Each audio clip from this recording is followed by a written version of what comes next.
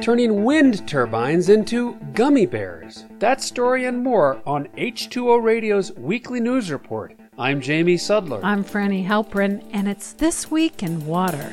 Last week, diplomats from around the world met at the United Nations, attempting to reach an agreement on how to protect our planet's oceans. The waters at stake are the high seas that begin 200 miles off the coast of each country. Currently, only about 1% are protected from things like plastic pollution, abandoned fishing gear, overfishing, and the effects of climate change. A major goal of a treaty is to create marine protected areas covering 30% of the seas for long-term conservation of biodiversity. But there's still disagreement over how to create them and to share the benefits for marine life. Biodiversity is more than preserving just whales and turtles. It includes conserving microbes in the seas that produce half of the oxygen in the atmosphere. According to Greenpeace, richer countries, including the U.S. and Canada, have delayed reaching a treaty. Only on the last day of the gathering was there some progress on sharing resources derived from marine plants and animals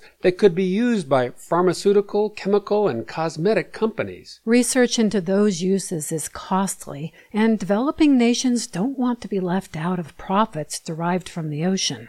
In addition, Russia has refused to engage in the process at all. Liz Caron of the Pew Charitable Trusts said she remained encouraged by the progress that was made during the 2 weeks of negotiations, even if a treaty wasn't finalized, and she's hopeful a new session of the UN can be called by the end of the year.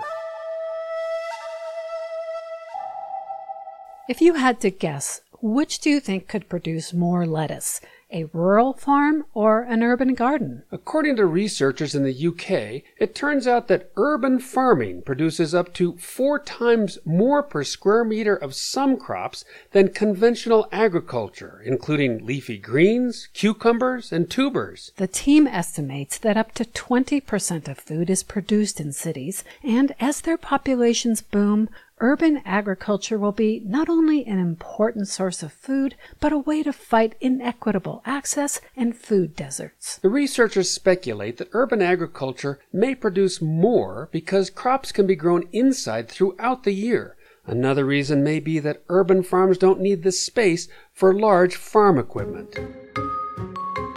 Wind farms are spreading around the globe, which is huge toward getting us to a clean energy future. But the wind turbine blades themselves have only about a 20-year lifespan, and also new, larger, more efficient ones at sea are coming online that can generate more electricity. That means lots of old blades are ending up in landfills. Not a good look for a green industry, but what are you supposed to do with a piece of fiberglass the length of half a football field that's not easy to transport or recycle? If you're John Dorgan at Michigan State University, you turn blades into gummy bears?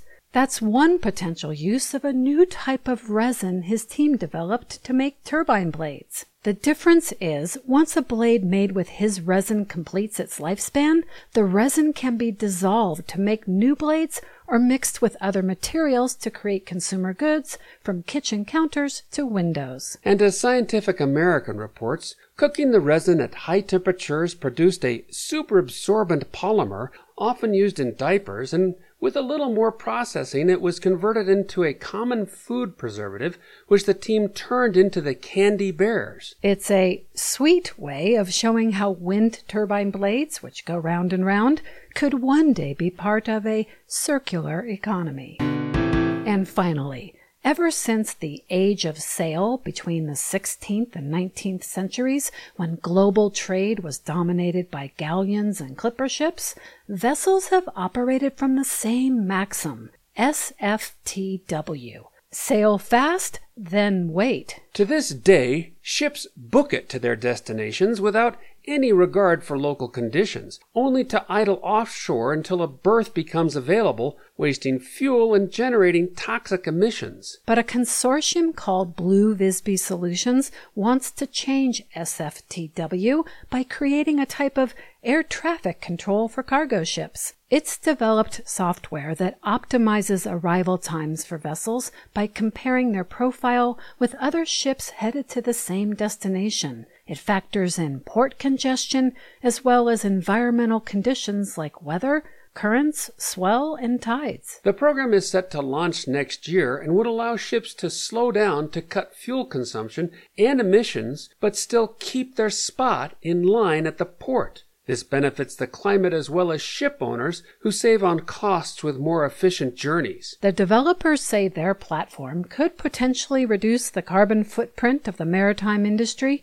by about 15% and has the potential to slash emissions from global shipping by more than 60 million tons of CO2 per year. Independent research shows the adoption of their solution would reduce underwater noise pollution by 45% and lower the risk of striking whales and other sea life by 40%.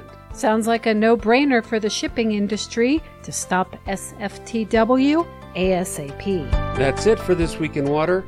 Thanks for listening, and we'll see you next time.